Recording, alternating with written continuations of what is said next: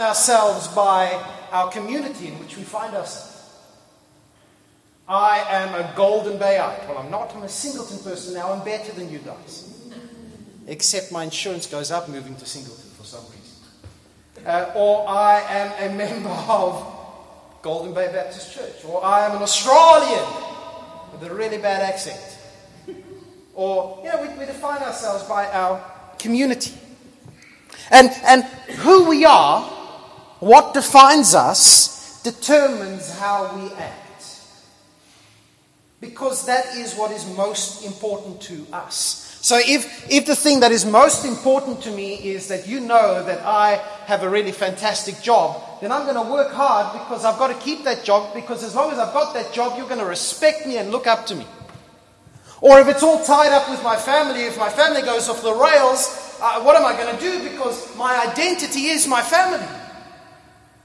Or if my identity comes from my status in society, I've got to work really hard to play the social ladder, to game the system. I've got to stay up there because if I don't, then I'm not who I am anymore, because that's me.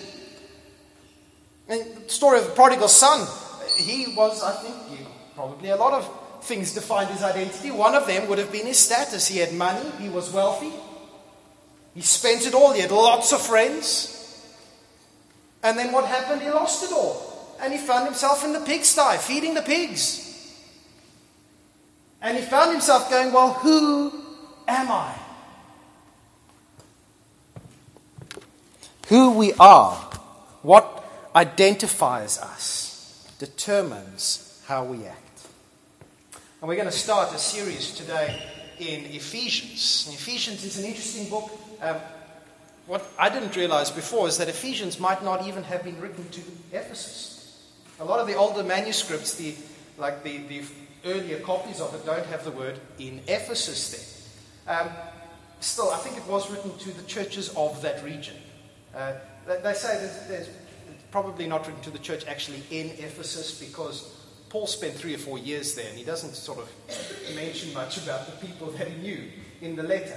But it's certainly written to the churches in that region, and would have gone to Ephesus, and that's why we call it Ephesus. It's the letter to the Ephesians, if not the people in the city of Ephesus. Maybe. I don't know. We'll ask Paul one day who he actually wrote it to. The point is, what Paul's point is I don't care where you live.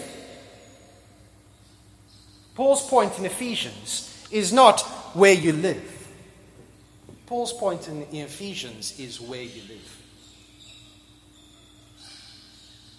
You're shaking your head going, you got that wrong, Nick. No.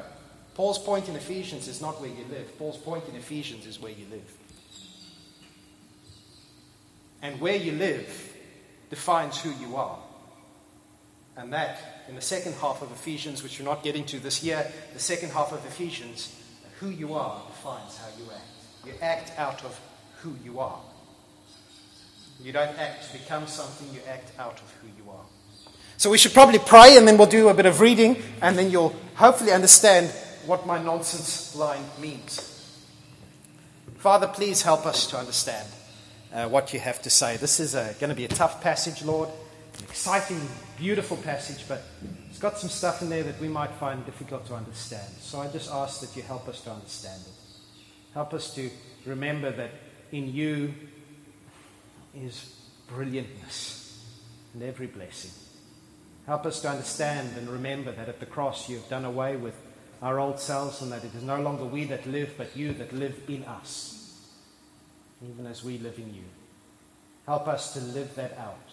Not in terms of trying to live up to a standard, but in terms of just being the people that we actually are. Holy Spirit, speak to me and speak to us.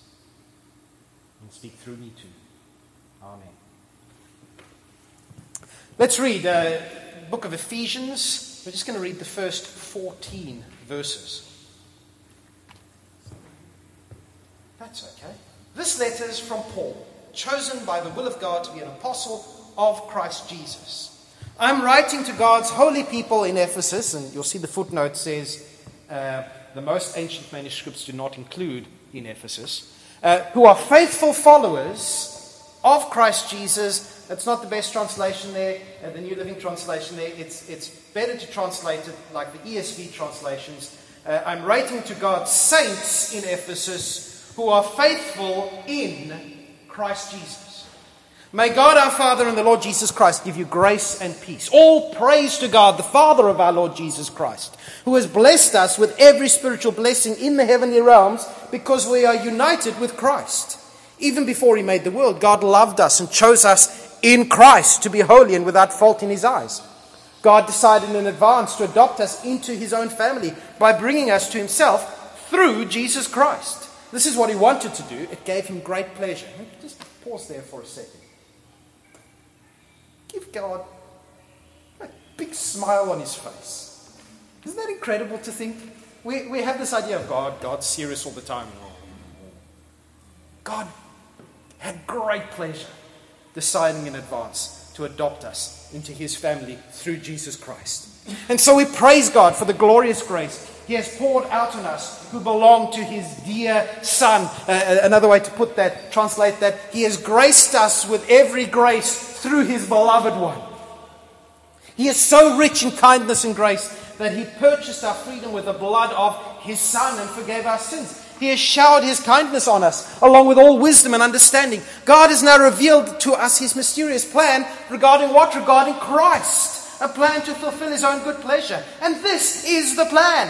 At the right time, he will bring everything together under the authority of Christ. Everything in heaven and on earth. Furthermore, because we are united with Christ, we have received an inheritance from God. For he chose us in advance and he makes everything work out according to his plan. God's purpose was that we Jews, who were the first to trust in Christ or put our hope in Christ, would bring praise and glory to God. And now you Gentiles have also heard the truth, the good news that God saves you. And when you believed in Christ, he identified you as his own by giving you the Holy Spirit, whom he promised long ago. The Spirit is God's guarantee that he will give us the inheritance he promised and that he has purchased us to be his own people. He did this so that we would praise and glorify him. Amen. There's no amen there. I just put that in, but it needs it, doesn't it? We tend to define ourselves in terms of ourselves. My job. They sound like they're having fun in Sunday school. Or they're killing someone. My job, my status, my family. But really, if we define ourselves in terms of something that is ours, from us or about us, we are really defining ourselves by something that is less than ourselves. This is my job. Does the job sum me up? Does it encompass all that there could be about me? No, it's just my job. And really what Paul wants to say to us is that Christians are not defined by something less than themselves. They are people who are defined by someone greater than themselves, by God the Father, Jesus the Son, and the Holy Spirit.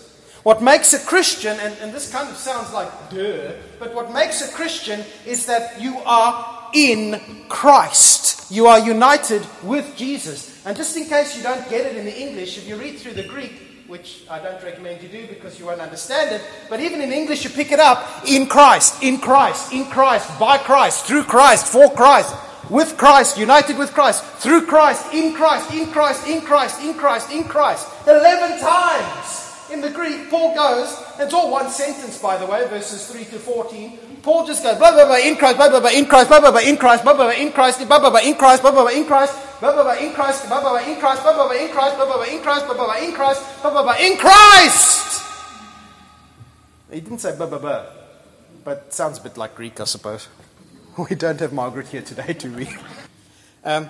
Christians, says Paul right at the top, are those who are set apart by God. That's what saints means. Saints are not holy people.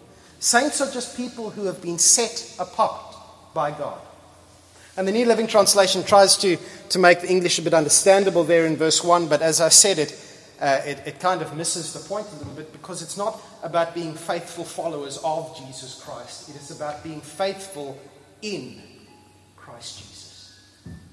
And that changes things around a little bit. Christians are those who are faithful in Christ. If I go up in an aeroplane and I'm flying somewhere, it is absolutely fair of me to say that I am flying. But I'm only flying because I'm in the plane. Being in the plane defines me as a flyer. Being in Jesus defines me as a saint. Being in Jesus defines me as faithful. Being in Jesus defines me as perfect. Wow. And some of you are looking at me going, uh-huh. And I'm looking at you going, uh-huh. Absolutely. Absolutely. This is the gospel. This is why Paul gets so excited and why he can't bother to put full stops for his poor amanuensis, the secretary, to write down the stuff. He just goes, because he's like, wow! And we heard this last week as well as we looked at Joshua chapter 8, I believe. Without Jesus, none of us would be saints. None of us would be set apart. None of us, without Jesus, would be faithful ones. We cannot be faithful followers of Jesus if we are not faithful in Jesus, if Jesus isn't faithful to us. We'd be tumbling without Jesus. From birth to death.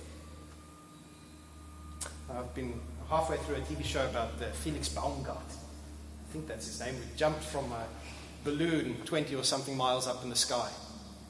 And the guy previously had done it several years before. He said he jumped up from 19 miles out and he was falling and he thought, wow, I'm not going anywhere.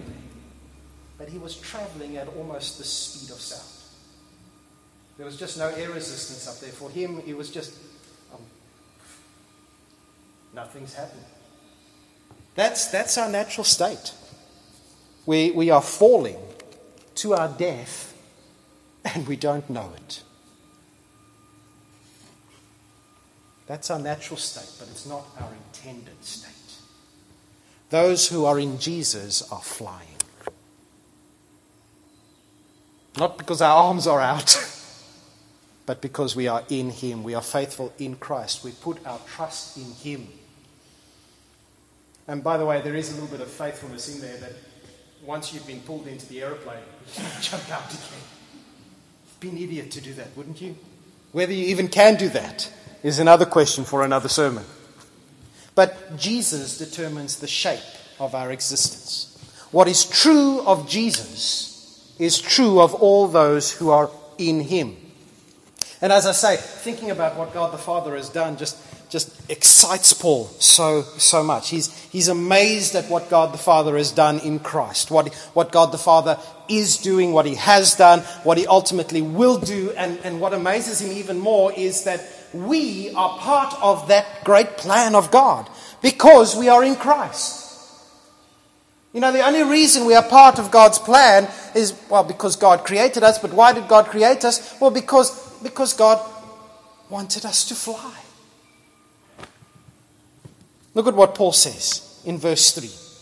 He says, all praise to God, the Father of our Lord Jesus Christ, our Lord Jesus Christ, who has blessed us with every spiritual blessing in the heavenly realms because we are united with Christ. Now, Paul is speaking to Christians here. He's saying to Christians, we have been blessed. We have been blessed with every spiritual blessing because we are in Christ, because we are united with Him. And it's important there to say it's a done deal. We have been blessed with every spiritual blessing because we are united with Jesus. It's already ours.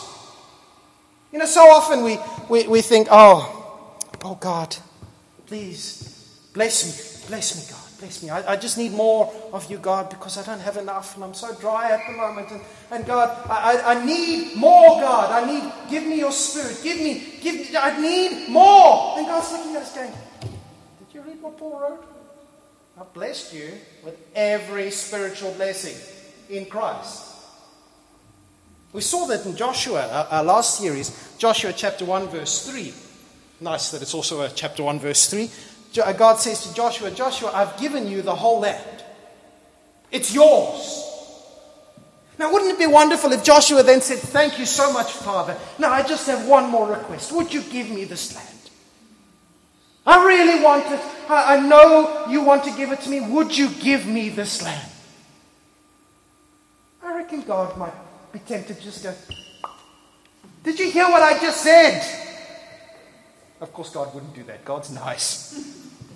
But God, would Joshua have said, give me the land, when God has just said to him, I've given you the land? No, Joshua had to go, wow, you've given me the land. I'm actually going to go out and I'm going to take it. Everywhere where you put your foot, says God to Joshua, it will be yours. Joshua could have stayed at home and said, please give it to me, God. But God said, no, just step out. It's yours. It's the same with us. Every spiritual blessing is ours in Christ Jesus. We just need to trust God and accept it.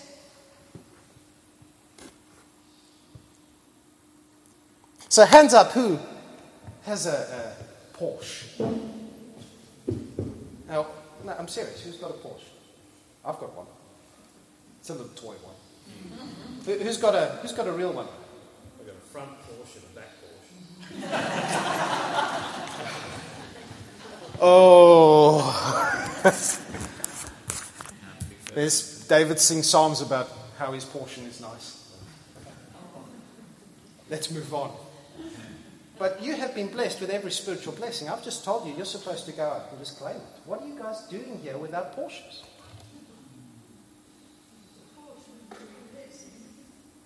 Okay, a Porsche wouldn't be a blessing. Then who here has got, like we need a church building, who's got the $1 million in the bank account? You do? No? Well, we've got a problem here because the Bible clearly teaches that we have been blessed with every blessing in Christ Jesus.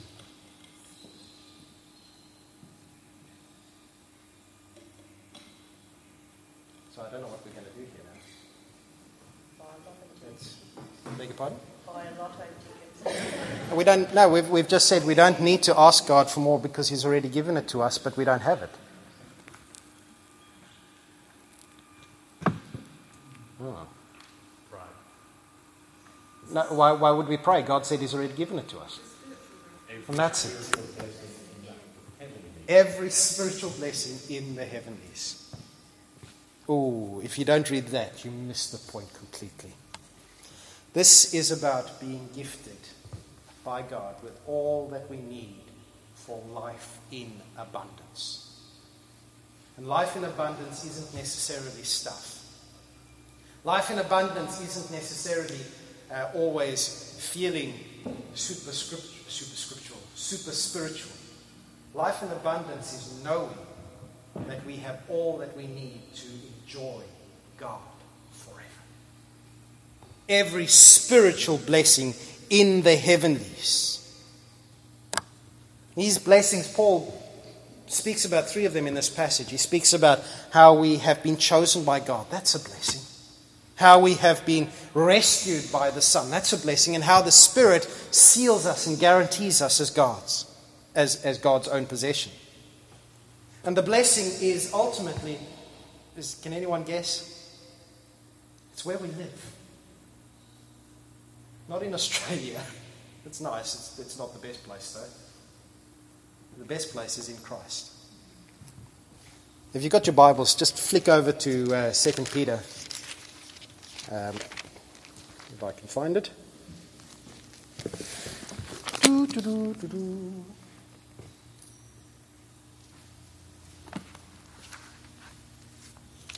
2 Peter chapter 1. Come on. 2 Peter chapter 1, and we're just going to read verses 3 and 4. By His divine power, God has, look at the past tense, God has given us everything we need for living a godly life. That's what it means to be blessed with every spiritual blessing in Christ Jesus. We have received all of this. How? By coming to know Him. Peter's agreeing over there with Paul.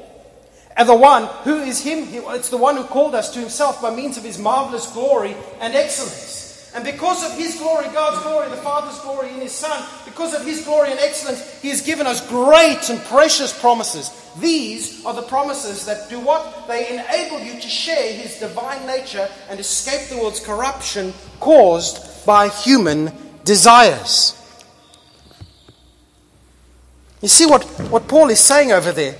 He's saying that the ultimate blessing is being in God, in Christ, which means, and open your, could you just hold your eyes open, your ears open, because this is too big to get into our heads. We share God's divine nature.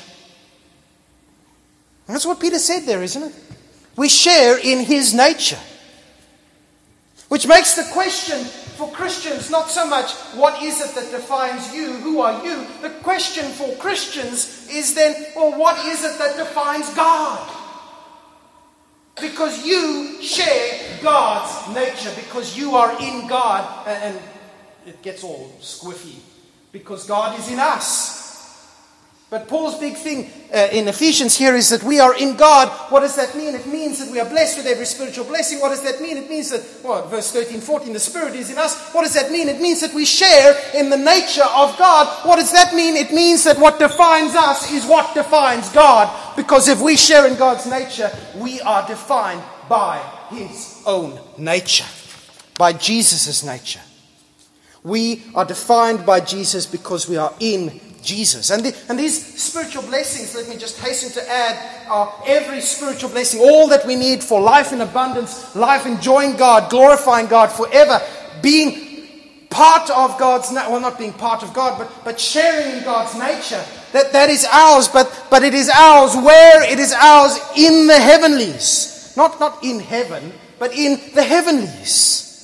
And the Bible makes clear that this material world that we touch and feel is not all that there is. There is a spiritual dimension that goes beyond this, that we don't always experience, and by faith we experience. And the thing is, it has an effect on us. Big things, the spiritual battles that have impacts on this world. There is a spiritual component. There is a spiritual plane. And Jesus came from God in the heavenlies, became human, walked among us, lived, died, returned to God, rose again. And if Christians are in Christ, if Christ, like an aeroplane, swooped down and picked us out of the sky where we were falling and rescued us through His blood, if we are now in Christ, and Christ is now in the heavenlies, where do we live? It's not rocket science. It's brain surgery, but we live in Christ. We live here, but who we really are, what really defines us, is found in Christ, who is seated at the right hand of God. We live as Christians in a material world and in the spiritual world. And the two we'll see are they're equally real to us. We'll see that in just a little bit. God's big plan really is to bring these two realities, which in some ways are separate, even though they impact on each other. He's going to bring them together. That's the picture of Revelation, where the dwelling place of God will be with man, and there will be a new heaven and a new earth, and we see the heavenly Jerusalem coming down out of heaven, and it's going to be awesome, it's going to be majestic, and there will be this, there won't be this barrier between the spiritual realm and this earthly realm. Higher dimensions of physics. I don't understand it, but I don't even think the physicists understand it. This is beyond them all. This is a dimension of reality. How has God blessed us? Let's quickly go through this. God has blessed us before time. Before time, God blessed us. He chose everyone who is in Christ before time to be a part of His great plan. He chose in advance to adopt us by rescuing us by and in His Son. I mean, before God made anything, before the universe was, before there was, if you go for the Big Bang, before there was even a speck Before anything. Can I make this any clearer? God sat there and knew what he was going to do. And he knew that he was going to choose those who are in Christ. It gave him great pleasure. I don't know if he anthropomorphizing here, but face smiles. I don't know how you smile with a face if there's no... messes with my mind. But I think it's fair to say if we can see God smiling there, going, I'm going to choose them. And I know that humanity is going to come. I'm going to make them. It's going to be very good, and they're going to mess it up. They're going to be flying with me. They're going to be walking with me in the garden. They're going to be living the way I meant them to live, and then they're going to jump out of the plane.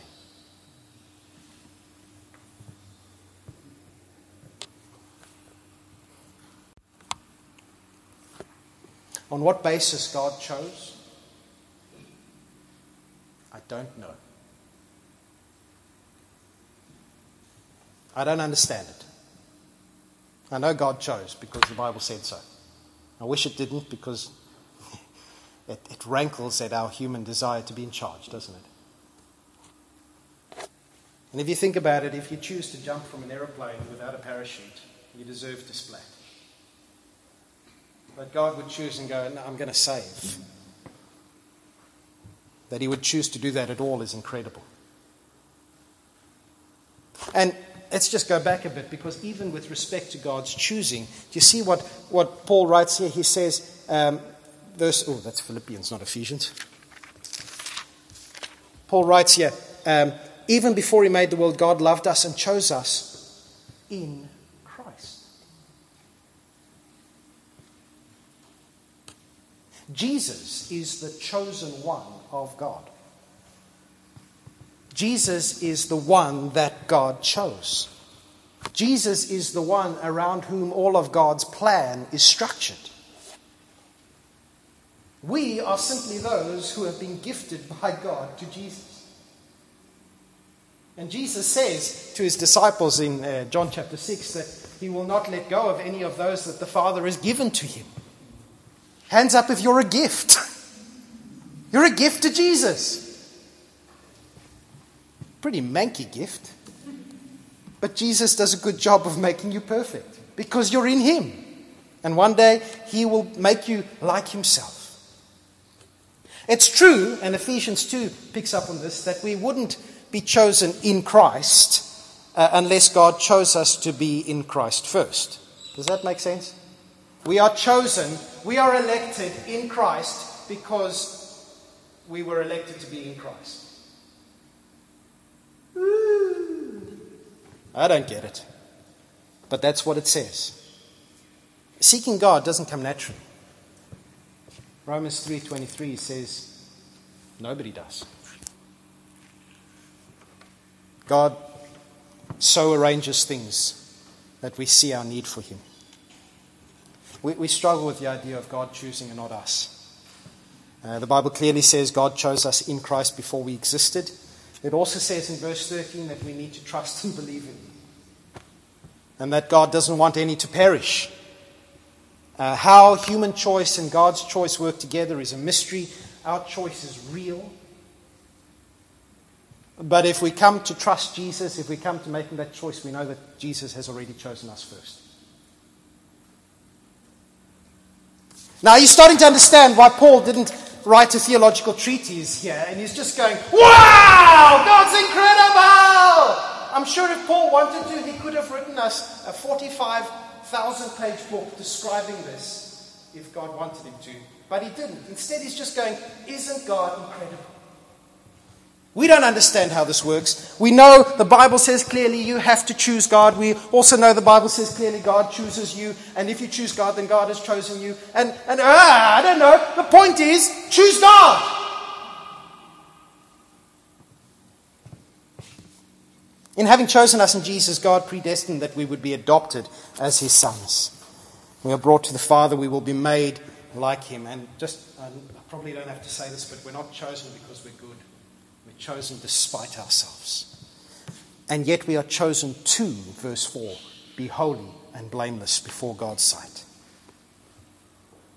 And in fact, in Jesus Christ, we are already that. Even though we still mess up and sin, we still live this side of eternity. In Christ, what defines us is not our sinfulness. What defines us is Jesus' holiness, blamelessness, uprightness, perfectness. That is who we really are.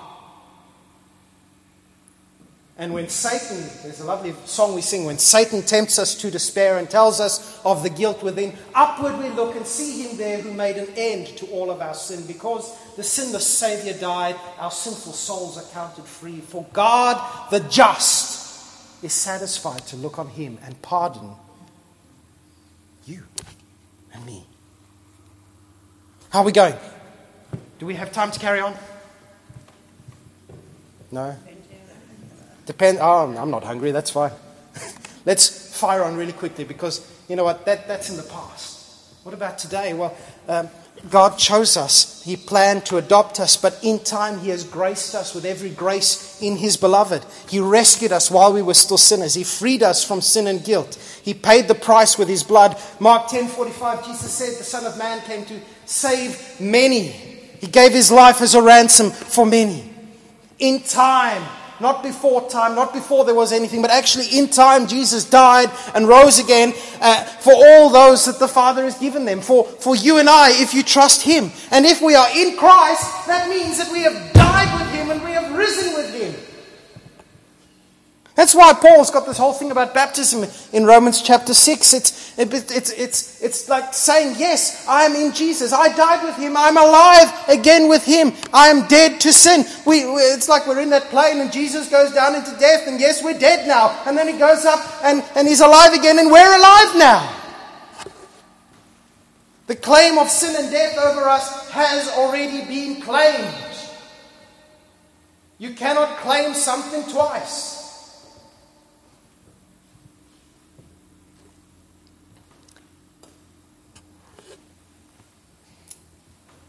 We are in Jesus. We share His nature. And one day soon, Jesus will return. Heaven and earth will be made new, and we will be made new, and we will be like Him. And who we are, by definition, who we are in the spiritual realities will be who we are in every reality. Don't we need to hear that again and again and again and again and again and again? You see, what defines Christians isn't just a small plan for our short life. It's God's great plan, which is, surprisingly, all about Jesus. The Father always planned for Jesus to be Lord and King over everything. And since we are in Christ, if we are united with Him, which is what Paul says, the mystery of the gospel, that when we trust Him, God, we do that because God chose us, and because God chose us, we are in Him, we are united with Him. That's incredible. We share in His nature. Because of that, the plan of the God the Father for Jesus includes us, which means we have an inheritance from God. Jesus inherits everything. We are His. And by the way, just to say, normally we get an inheritance if someone dies. God's not dying. I probably don't have to say this, but God's giving an inheritance just because He loves His Son. And Jesus will lay it down before His Father again. And it's true. Hebrews 2 verse 8 says, we don't yet see everything subjected to Jesus. But we trust that it will be. You know what? You know when a really good movie comes out, they put out teaser trailers? It's like trailers for a movie. They show the very best bits of the movie so that you can see. Did you want to say something? This is, around you right now, God's teaser trailer for His great plan. I'm going to finish on this. He speaks there about Jews and Gentiles. First the Jews put their hope in Christ, and then the Gentiles put their hopes in Christ. And the two are united together. Paul speaks elsewhere of the two becoming one nation, one people. People from every tribe and nation are brought together in Christ, forming one people with Jesus as the head, holding his church together in beautiful unity. And what is God's plan? God's plan is that everything will be united in Christ. And right now, as you look around, you go, wow, I wouldn't be caught dead with these people. And yet here I am, and I love them for some strange reason. It must be Jesus. No, that's not quite true. You guys aren't that strange. But we love each other. We come together because Jesus brings people together. Because that is God's plan, to bring everything together under Jesus. And he gives us of his Spirit. The Spirit who applies every blessing into our lives. The Spirit who is like a seal and a stamp. It's like a down payment on a house. Going, you know what? Taste and see how good God is and how good his plan is. Everyone who believes in Jesus is given the Spirit right. In fact, the Spirit is the one who opens our eyes to need Jesus. And the Spirit whispers to us now who we really are. We're not guilty. You are not blameworthy. You are chosen in advance. You have been rescued. You've been adopted by God. You are in Jesus. You're part of his future. And in the second half of Ephesians, Paul's going to say to us, the Spirit whispers, now be who you really are. Be who you really are. What defines us? For Christians, it's God. Humans were designed to worship, and we will worship something. We can worship our family, we can worship our status, our community, our work. N.T. Wright says we become like what we worship. Whatever we give ourselves to shapes us and defines us. And sometimes as Christians we allow other things to set the agenda for our lives.